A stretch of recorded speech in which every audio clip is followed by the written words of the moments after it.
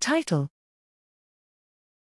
Cardiovascular risks associated with patients infected with scrub typhus, a nationwide cohort study.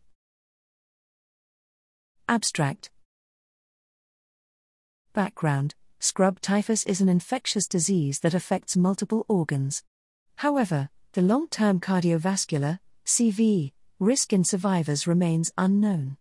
Method: a retrospective cohort study used administrative claims data from the National Health Insurance Research Database (NHERD) to investigate the CV risk of scrub typhus survivors from January 1, 2010 to December 31, 2015. People who had prior CV events before the diagnosis of scrub typhus were excluded. The CV outcomes of interest were acute myocardial infarction, AMI, heart failure hospitalization, HFH, hemorrhagic or ischemic stroke, new-onset atrial fibrillation, AF, aneurysm or dissection of aorta, venous thromboembolism, VTE, and CV death. Result: a total of 2,269 patients with scrub typhus and without a prior CV event were identified, mean age 47.8 plus/16.1 years, 38.0% female. The health control cohort, N equals 2,264, was selected to compare by the frequency matching with age, gender, and comorbidities with patients with scrub typhus.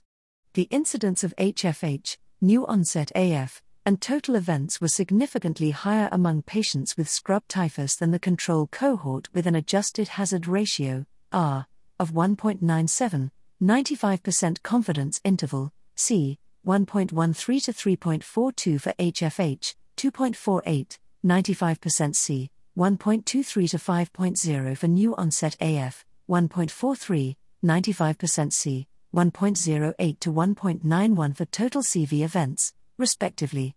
The event rates of other outcomes were similar between the two groups.